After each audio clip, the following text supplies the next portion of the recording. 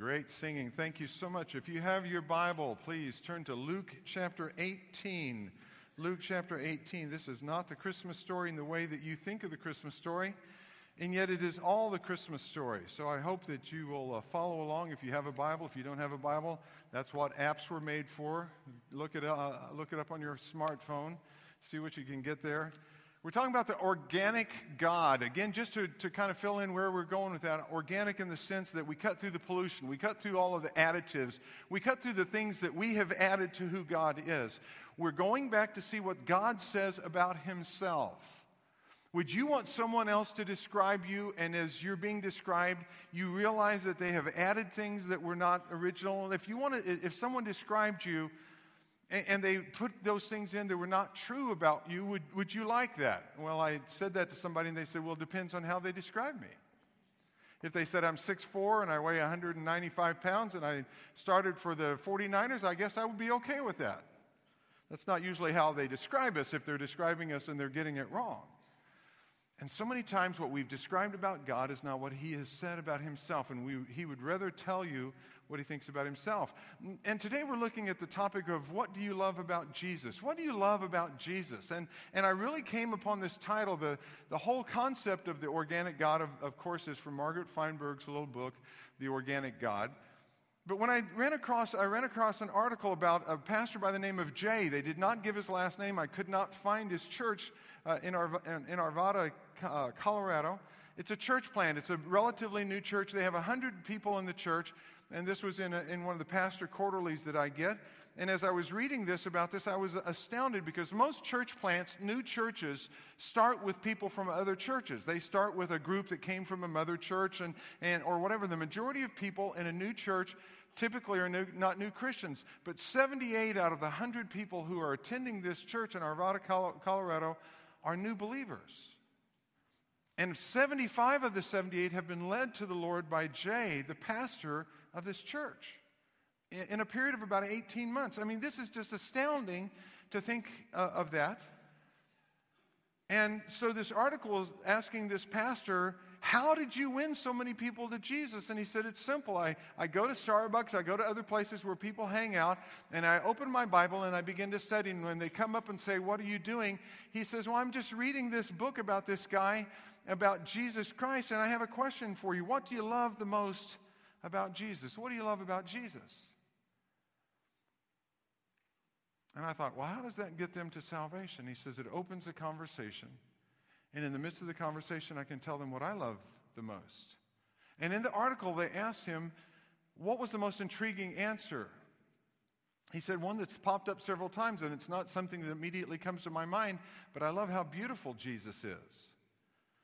Have you seen Jesus? Well, I haven't seen Jesus, not personally, not with my own eyes. I mean, I've seen a depiction. In Isaiah 53, too, it says he had no beauty or majesty to attract us to him.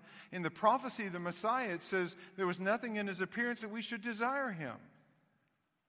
And when we think of how beautiful someone is, we normally, the Webster's Dictionary says beauty is qualities that give pleasure to the senses.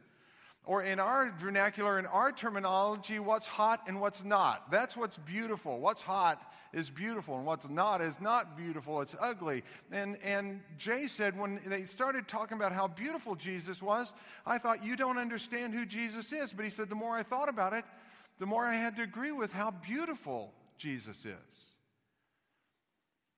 And as I was thinking on that, I ran across this passage in Psalm 27:4. Look at what it says. One thing I ask of the Lord, this is what I seek, that I may dwell in the house of the Lord all the days of my life, to gaze upon the beauty of the Lord and to seek him in his temple.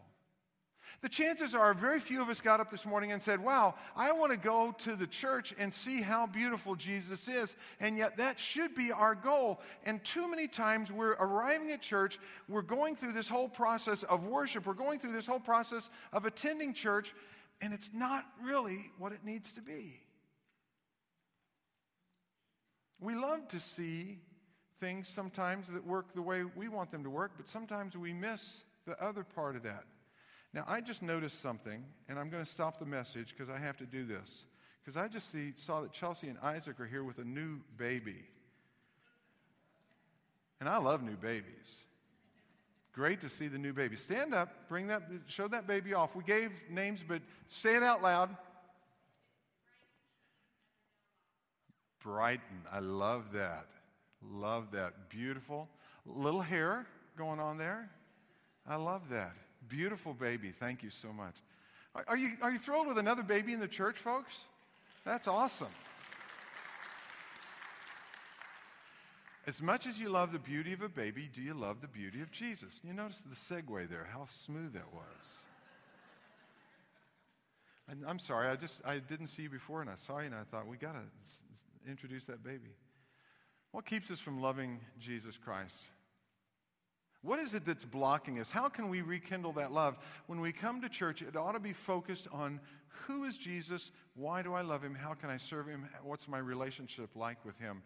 And I think there are some obstacles. And I want to look at a couple of stories in Luke 18 and have God tell us what is breaking off that love relationship, what are some barriers to loving him, and how we can fix those. Look at Luke 18 through 27. And the first question is, what are some obstacles? What are some obstacles to loving Jesus? This is the story. You may know it. Look at verse 18, Luke 18:18. A certain ruler asked him, "Good teacher, what must I do to inherit eternal life?" Mark says literally that he fell on his knees before the Lord and asked the question. Verse 19, "Why do you call me good?" Jesus answered. No one is good in the way that this young man used the term good. No one is good except God alone. It means completely pure, with no flaw. Verse 20, "You know the commandments. Do not commit adultery. Do not murder. Do not steal. Do not give false testimony. Honor your father and your mother. All these I've kept since I was a boy." He said, when Jesus heard this, he said to him, "You still lack one thing. Sell everything you have and give to the poor, and you will have treasure in heaven. Then come, follow me." When he heard this, he became very sad because he was a man of great wealth. And Jesus looked at him and said, "How hard it is for the rich to enter the kingdom of God. Indeed, it is easier for a camel to go through the eye of a needle than for a rich man to enter the kingdom of God." Now, there's been a huge amount of controversy over that verse. There are people, I know when I was a kid, my dad used to teach that there was a gate in Jerusalem called the Eye of the Camel, and the camel had to get on its knees, and it had to crawl through that gate in order to get in Jerusalem. So when we crawl on our knees to get to the Lord, when we humble ourselves, that's when we find God. Isn't that a great thing? I mean, I love to hear that. It's absolutely not true, but that's what a lot of people were taught. There is no, that you can search any historical record that you want, there is no gate that was ever called the Eye of the Needle. I think Jesus is talking to the disciples and he says, you see that camel over there? It'd be easier for that camel to go, and you see that woman over there stitching, it'd be easier for that camel to go through the eye of that needle than it would be for a rich man to enter heaven. Look at verse 26. Those who heard this asked, "Who then can be saved?" And Jesus replied, "What is difficult with men?" Is that what he says? No. So what is impossible with men is possible with God. What barriers are there for us to love Jesus? What causes us to stop loving him? And again, let me just ask you some questions that we get from this what we call the rich young ruler. Am I depending on parentage? Am I depending on the family that I was born into, my Ancestry.com? Is that what I'm depending on? I've checked it out in my ancestors and I know who they are, and man, I come from good stock, and so God's going to want me. Jesus does not waste time with this young man. He comes in, he obviously knows a little bit about the young man. We never have the name, but we have plenty of information about him. And he says, listen, don't call me good. Don't call me morally pure. Don't call me perfect unless you are going to reference me as God. He doesn't let the young man get by with anything. And then we were told some information about the young man. He was a ruler, probably a ruler in a local synagogue, and he had great wealth. Matthew, the parallel account in Matthew 19, 16 through 23 says he was a young man, and that's a term that's always applied of men in their 20s. So he was a young man, and again, as I referenced in Mark chapter 10, verses 17 through 22, it says he fell on his knees before the Lord as he asked the question. So he's sincere. He's not some brash, arrogant young man. He comes in sincerely asking this question.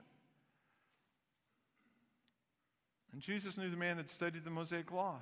He said, you know the commandments. You come from the right kind of home. Your parents taught you well. Your parents sent you to the Christian school. Okay, that would be the Jewish school. But you know the Torah. You know the Old Testament. You know the commandments. You know these things. And the young man knew his Bible. Right family, right school, right text. But was he trusting in his lineage, in his parentage to make a difference? Have you ever done that? Have you ever trusted in who you are to make a difference? When I was a very young man, Kathy and I, we got married. I was 21, and we got married, and when Chris was born, shortly thereafter, she was in the hospital. I went to visit her, and they were doing work on the parking structure. There was no place to park, so I parked on the street. There was no place to park around this hospital, St. Luke's Hospital in Kansas City, Missouri, and so I looked and looked, finally found a parking space, but I was going this direction and saw it on the opposite side, so I did a U-turn and parked in this place, perfectly good space. Nobody else was parked there. Praise God, my prayer was answered. I went in. When I came out, there was a parking ticket. Turns out if I'd gone a little further, there was a no parking on this whole block sign at the very corner, but since I did the U-turn, I missed that. And I thought about going and fighting it, but it was $18, and that was a huge amount of money back then, 30-something years ago. But I decided I would pay the fine. I sent the fine in, didn't think a thing about it until my dad was almost arrested on a warrant for not paying a parking ticket. Turned out the car was still registered in my dad's name, not in my name, so when the parking ticket came through, they didn't come to arrest me, they came to arrest my father. My father had a very short conversation with the police officer and said, this is my son's car, not mine. If you want to arrest somebody, here's his address, go arrest him. Thank you so much, Dad. And the police officer came down. Now, what I argued to the police officer is, I am the pastor's son. I am a pastor myself. I am a good man of good. Do you think that's what I argued? No, I went and got the canceled check because the payment had been paid in full. But too many times we're still depending on who we are. I go to that church. I'm from the right family. I have the right stock. I have the right stuff. So I must be the right guy. And the Lord says, no, you need to argue on one merit only. That's Jesus Christ paid it all. When he went to the cross and he stretched out his arms, he died for you and he died for me. And if you're trusting in anything other than that, it blocks the way that you can love Jesus. John chapter 3, verse 1, there's another story, same idea. Now there was a man of the Pharisees named Nicodemus, a member of the Jewish ruling council. He approaches Jesus and he says a very similar thing. He says, Teacher, great rabbi, we know that you are sent from God. Nobody could do the things you're doing unless they were sent from God. And Jesus cuts him off just like he does the young man. This is an older man, a very religious man. Again, we know he's the Jewish ruling council. He comes from very good stock. And Jesus cuts him off and he says, listen, you understand? You need to be born again. You're in the wrong family. You need to be born from above. Here's the second one. Am I relying on position?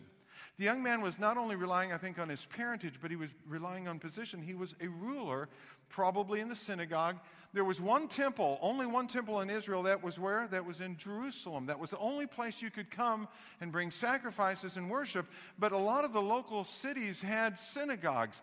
Now, it was not a church like we think of church. It was a teaching place, but it was also the center for their government, their social life, their weddings, their funerals, their bar mitzvahs. All of these things took place in the synagogue. It was a center of life. If you were the ruler of the synagogue, you had a lot of power. You were the mayor of the town. You had a lot of clout. So not only is he from the right family, but he has a lot of power. Sometimes we're easily starstruck, aren't we? Sometimes you see somebody, you see them and you realize how famous they are. We were listening to some Christmas music this morning and Dolly Parton was singing with Selah. Did I get that right? Selah. She was singing the song. I thought, why would they get Dolly Parton? And we realized she probably wrote this Christmas song, but this Christian group got this huge country star to sing on their thing because, names mean something and position means something and titles mean something. Here's the problem. Sometimes we begin to believe our own press. Sometimes if we get a position, we get a title, we begin to believe and we begin to well up within ourselves that I have this authority, I have this title. And it should mean something. We begin to believe other people's praise when they come by and say, as a pastor, wonderful sermon. No one's ever actually said that, but if they did, it would feel really good. And this accolade and this, don't do that. I'm just kidding you.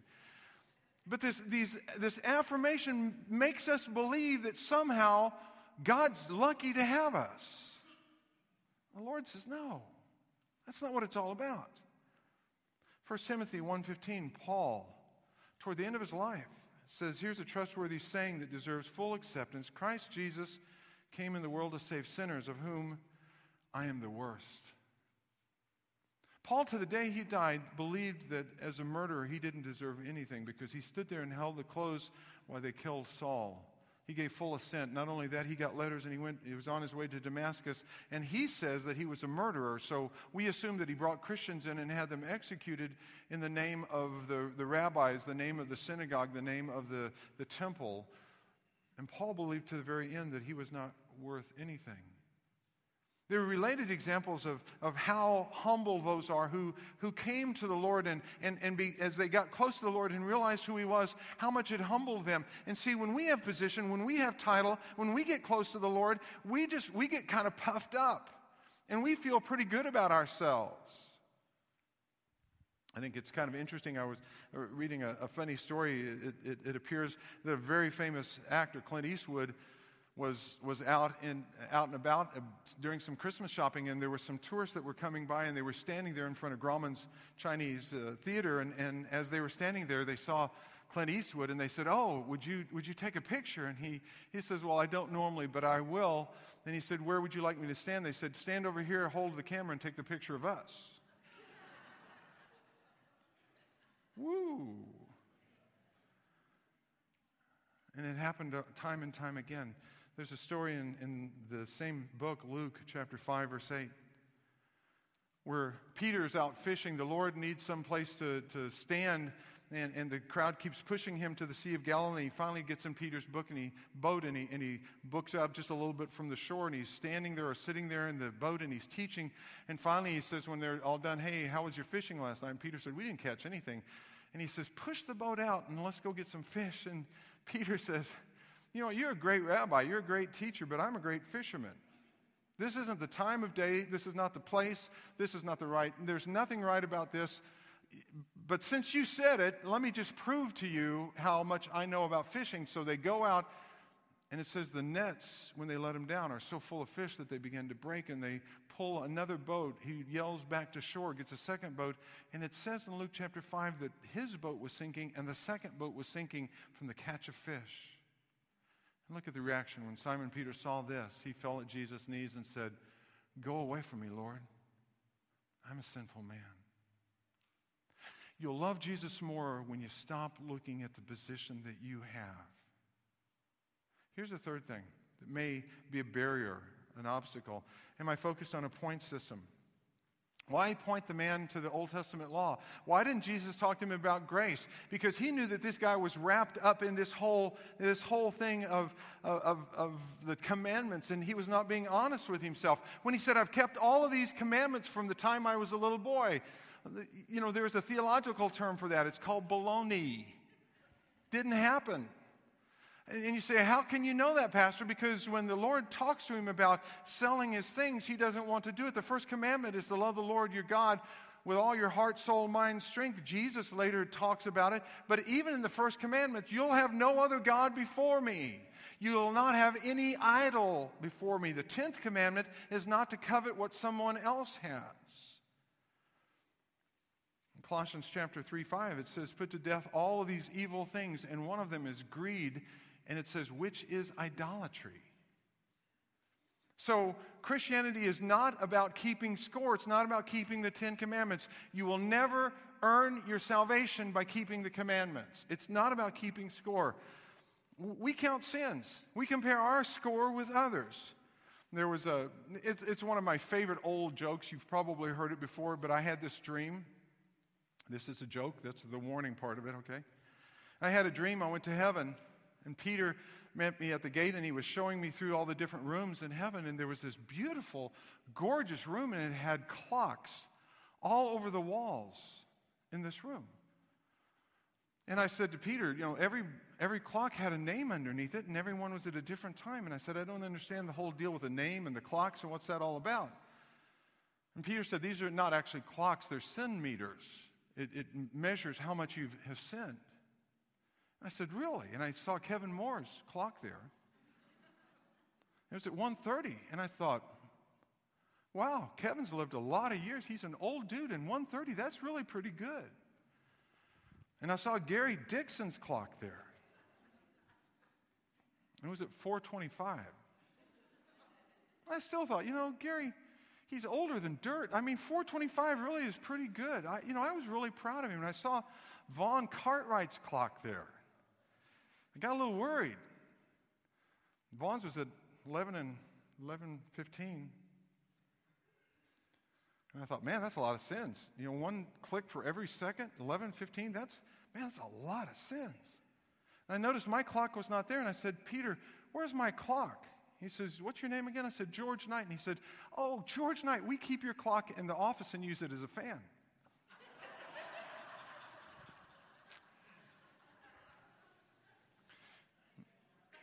It's not about keeping count. It's not about keeping count. And the Lord knew that, and this young man did not know that.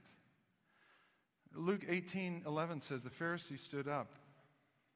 And Jesus knew that this was in the heart of a lot of the Pharisees. The Pharisee stood up and prayed about himself, God, I thank you that I'm not like other men, robbers, evildoers, adulterers, or even like this tax collector.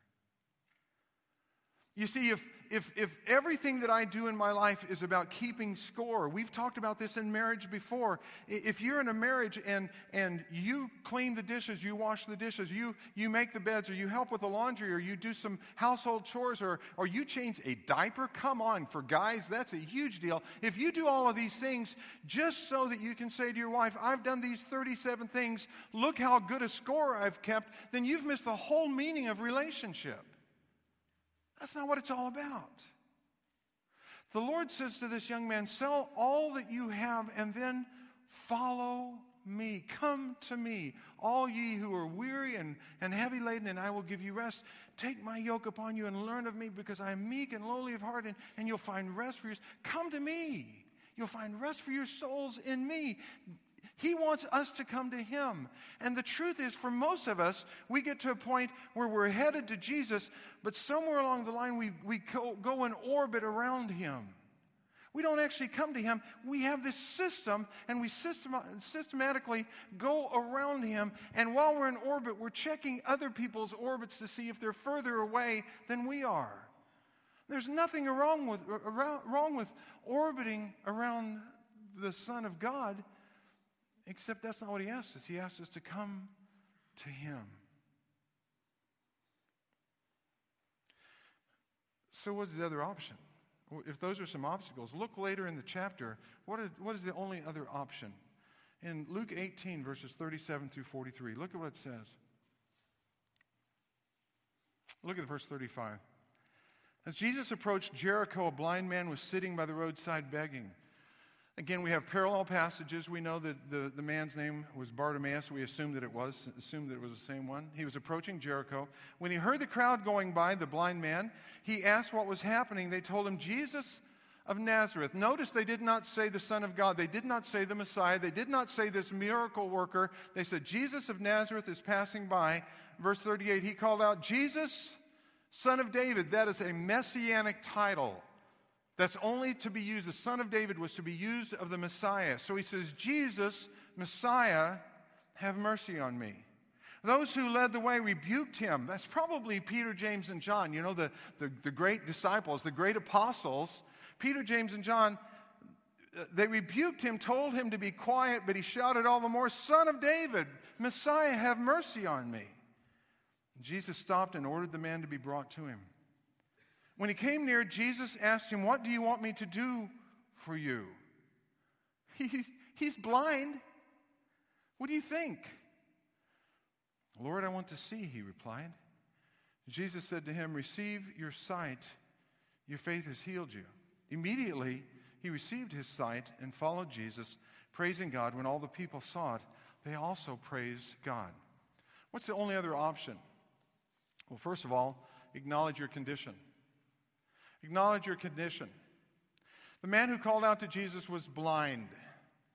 More and more today, we focus on softening the description of who we are. We soften that. We don't want labels. Don't label that kid that he's ADHD, because if you do that, that label goes with him for the rest of his life. Don't label this person. Don't label that person. Don't label me as bald. I'm follically challenged. Don't label me. Now I'm bald. And the man was blind. Wasn't partially blind, wasn't legally blind. He was just blind. Here's my label. I am a sinner. My name is George Knight, and I am a sinner. And the truth is, you could make the same statement, put your name in there, and you are a sinner. It's not because of the number of wrong things you've done. It's because the nature of who you are is that you are a sinner. You have a sin nature. And the truth is, we have the potential, we have the capacity within us to commit every sin imaginable and even unimaginable. I'm a sinner. And you are a sinner, and we need to acknowledge that. There's a verse of one of my favorite hymns that says, "My sin, oh the bliss of this glorious thought, my sin not in part but the whole, is nailed to the cross, and I bear it no more. Praise the Lord, bless the Lord, oh my soul." If you know it, sing the chorus. "It is well with my soul. It is well, it is well with my soul." My sin, oh, the bliss of this glorious thought. My sin, not in part, but all, is nailed to the cross. Joseph Stoll, in a little book called Loving Christ, says that to love Christ demands getting a realistic view of our desperately fallen condition and embracing a fresh glimpse of the extensive mercy and grace of God.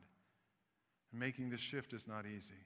To embrace a fresh glimpse of the extensive mercy and grace of God. Do you realize how desperate that we really are? Isaiah 64:6 says it this way: "All our righteous acts are like filthy rags." The term filthy rags literally means the most disgusting thing that you could imagine. We would probably translate that today, used toilet paper. All of the things that we do good are worth no more than used toilet paper. We all shrivel up like a leaf, and like the wind, our sins sweep us away. This time of year, we see what happens to the leaves as they crumble, as they drop. We have the same stability of leaves that have fallen from the tree in autumn that are just blown through the yards one after another. We were having some people over. We had the staff get together Friday night, had a great Christmas party, and I wanted the backyard to look great, so I got the little blower out, blew all the. I love that thing. It's like a tornado. You got all the leaves. Every leaf was gone in my yard. I did it about noon, and 4 o'clock I looked up and they were all back again. Everybody else's trees had bled into my yard. All those extra leaves from. No, I'm just kidding. We have the same stability of a leaf that's been detached from a tree. Acknowledge your condition. If you want to love Jesus Christ, if you want to know what to love about him, then you have to acknowledge who you are. Number 2, ask for help. The blind man called for help, and he's shushed. Can you imagine this?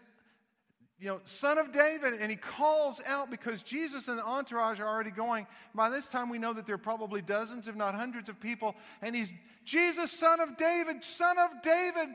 And I can just hear Peter, "Listen, dude, you didn't have an appointment with this guy. He is not here to, you're on the edge of Jericho. This is not a great place to be. You're down in the desert place. You need to get up to Jerusalem. If you really want to see Jesus, maybe we can make an appointment." I could just hear them doing that because that's what I would do. And Jesus stops. Why would Jesus ask him what he wanted? Mark tells us that he was a beggar. There's a time in Acts when Peter and John are walking into the temple and a man says, "Silver, do you have silver?" And Peter says, "I don't have any silver, but what I do have I'll give to you." And this particular man was a beggar. He was lame, and he lifts him and he walks for the first time in his life. And the Lord knew what the man wanted, but he wanted everybody else to know what the man wanted, because the man could have been asking for silver, he could have been asking for money, could have been asking for a handout, and what he wanted more than anything was the Son of God, the Son of David, the Messiah, to take care of the blindness in his life. And sometimes I think when the Lord comes to us and says, "What do you want?" we respond, "Jesus, we want you and money," or "Jesus, we want you and a good job. We want Jesus and friends. We want Jesus and a spouse, Jesus and a good self-image, Jesus and fun." And don't get me wrong, there's nothing wrong with money or a good job or friends or a spouse or self-image or fun. There's nothing wrong with that. But when we begin to pursue Jesus and anything, we miss the big thing. And we begin to pursue all the wrong things, and we miss Jesus in it. Is that a real relationship? In the Old Testament, in Jeremiah 33:3, it says, "Call to me, and I will answer you, and I will tell you great and unsearchable things you do not know." If you want to love Jesus, if you want to know what to love about Jesus, ask him. Ask him to fill your heart with love. Ask him to take away the pain. Ask him to cut through that stuff that you've been pursuing and to separate it out so that you're pursuing Jesus Christ and only him. See, if you're physically blind, it's not a big deal. I mean, it makes common sense. It's perfectly logical for us to come to the only person who has the cure and ask for the cure. But when we're spiritually blind, we think somehow we're going to be able to get through it. We have dog issues at our house. Last night about 4 o'clock in the morning, Bo, because he got a haircut and he's got shorter hair now, he was cold and he was up on our bed as he normally is, and he kept snuggling up closer and closer to me. Till finally I'm on the edge of the bed trying to wrap the sheet around me, and this little 12-pound dog is pushing me off the bed. And finally, I just went and grabbed another cover, went into the other room, got on the couch, and I slept the last hour or two because this 12-pound dog pushed me out of bed.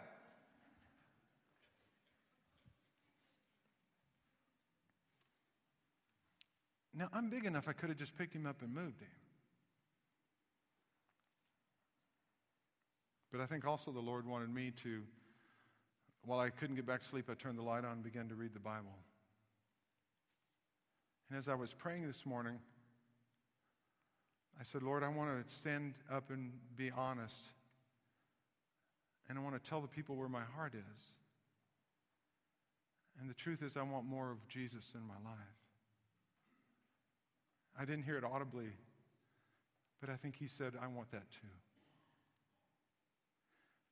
He can use anything, but you have to ask him, "Lord, would you be more real? Lord, would you be more powerful? Lord, would you be more healing? Lord, would you cut through all this other stuff, and can I just see who you are to live for you?" Ask for help. Here's the last one. See with new eyes. The Greek is so simple here. I mean, sometimes when we get a translation, all the translations good in the NIV, the New American Standard, the New King James, they're all good translations. But sometimes it's too wordy. And the Greek literally says, Jesus asked him, "What do you want me to do for you? What do you want me to do?" And literally it says in the Greek, "Lord," the man responds back, 2 words, "to see." What do you want? To see. And literally in the Greek, there's one word response from Jesus. And he just says, "See." And he did. There was no mud on his eyes. There was no prayer over him. There was no going back and forth. It is this man who has not been able to see before. When Jesus says, "See," he could. For the first time, someone blind could see. And we think it's so tough, and we make it so difficult. And we come and we want to go through all these prayers, and did I pray the right prayer? And the Lord says, what do you want? And when you say, Lord, I want salvation. Lord, I want you in my life. Lord, I want to follow you. That's how simple it is. And he says, it's done. Do it.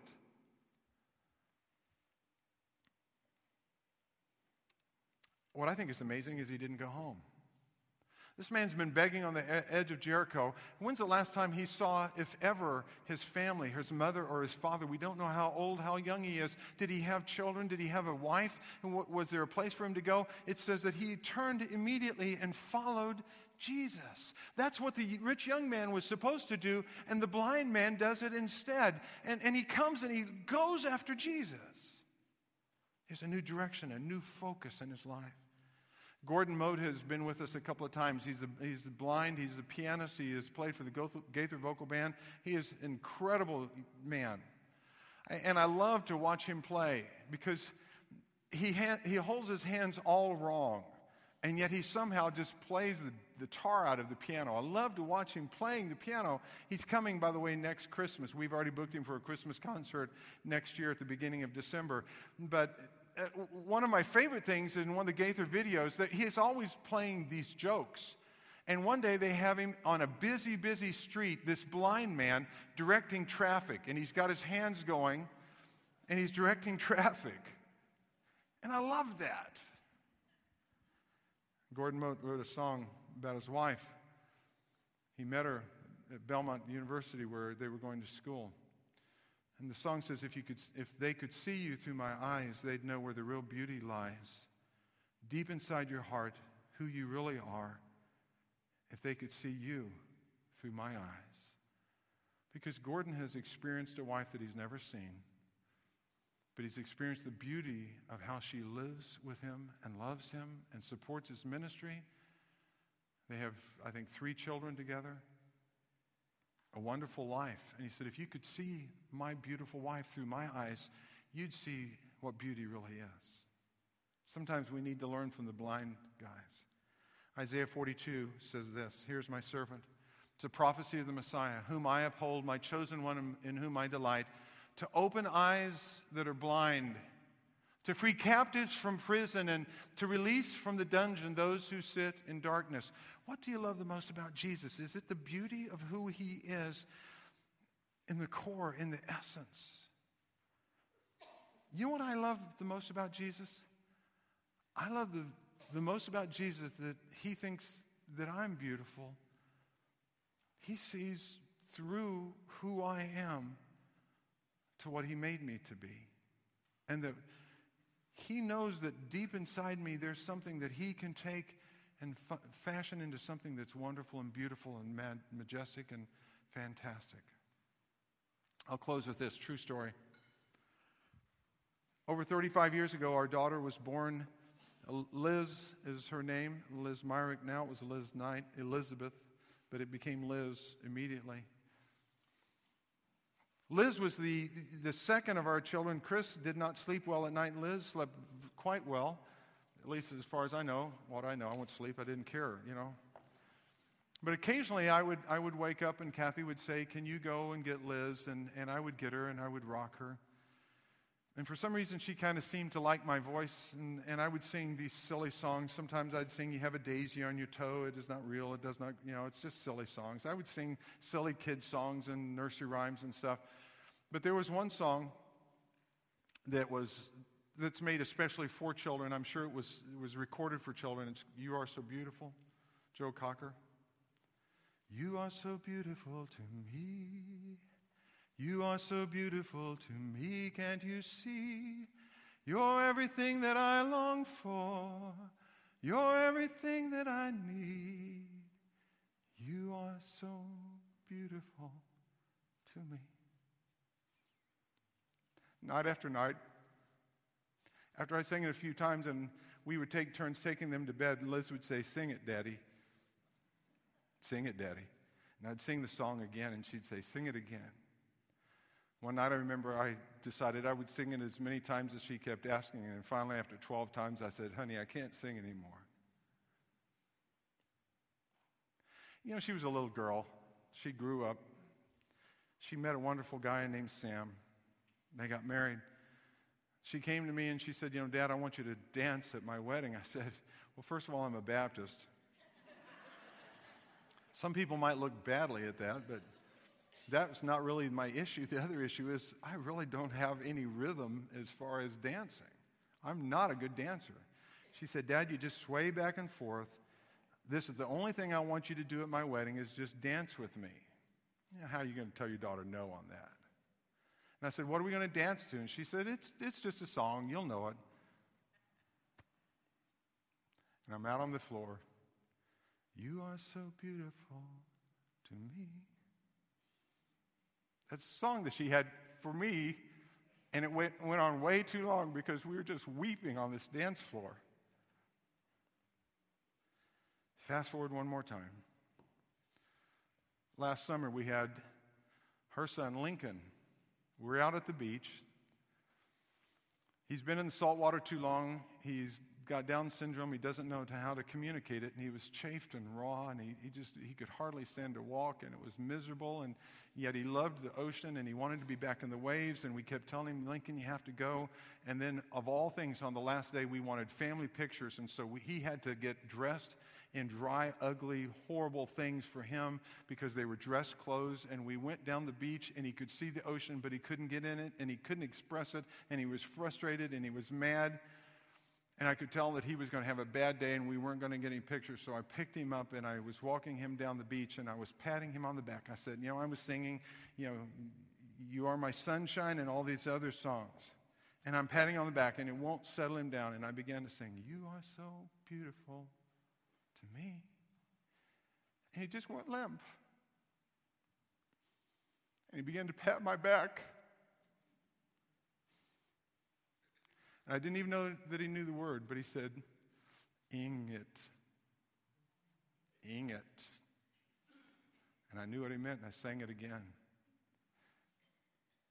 Then I look up. My daughter is seeing us.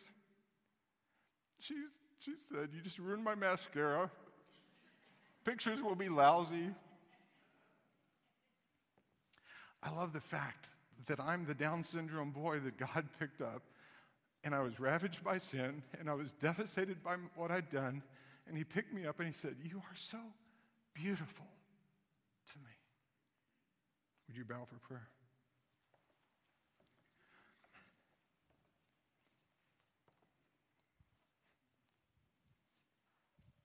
Father, I love you. And I love your Son. I love the fact that you sing over us as we're sleeping, when we've messed up, when we're broken, when we're devastated. Lord, I love the fact that you love us. When there's no reason, no rhyme, no future in it, it seems, for you, but you just love us. You loved us enough to come to this earth as a baby, to grow and to die, to live and to love. Oh, Father, how could you love us that much? I don't know, but I love that about you. Father, if there's someone here today who doesn't know that love, they've heard about it, but they've never experienced it. Father, if there's someone here who maybe's wandered away from that love and they've gotten into orbit around Jesus, but they need to come back to him.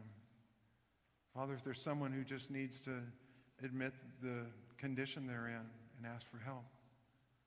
Lord, if there's just somebody that needs to pray, bring them to the front.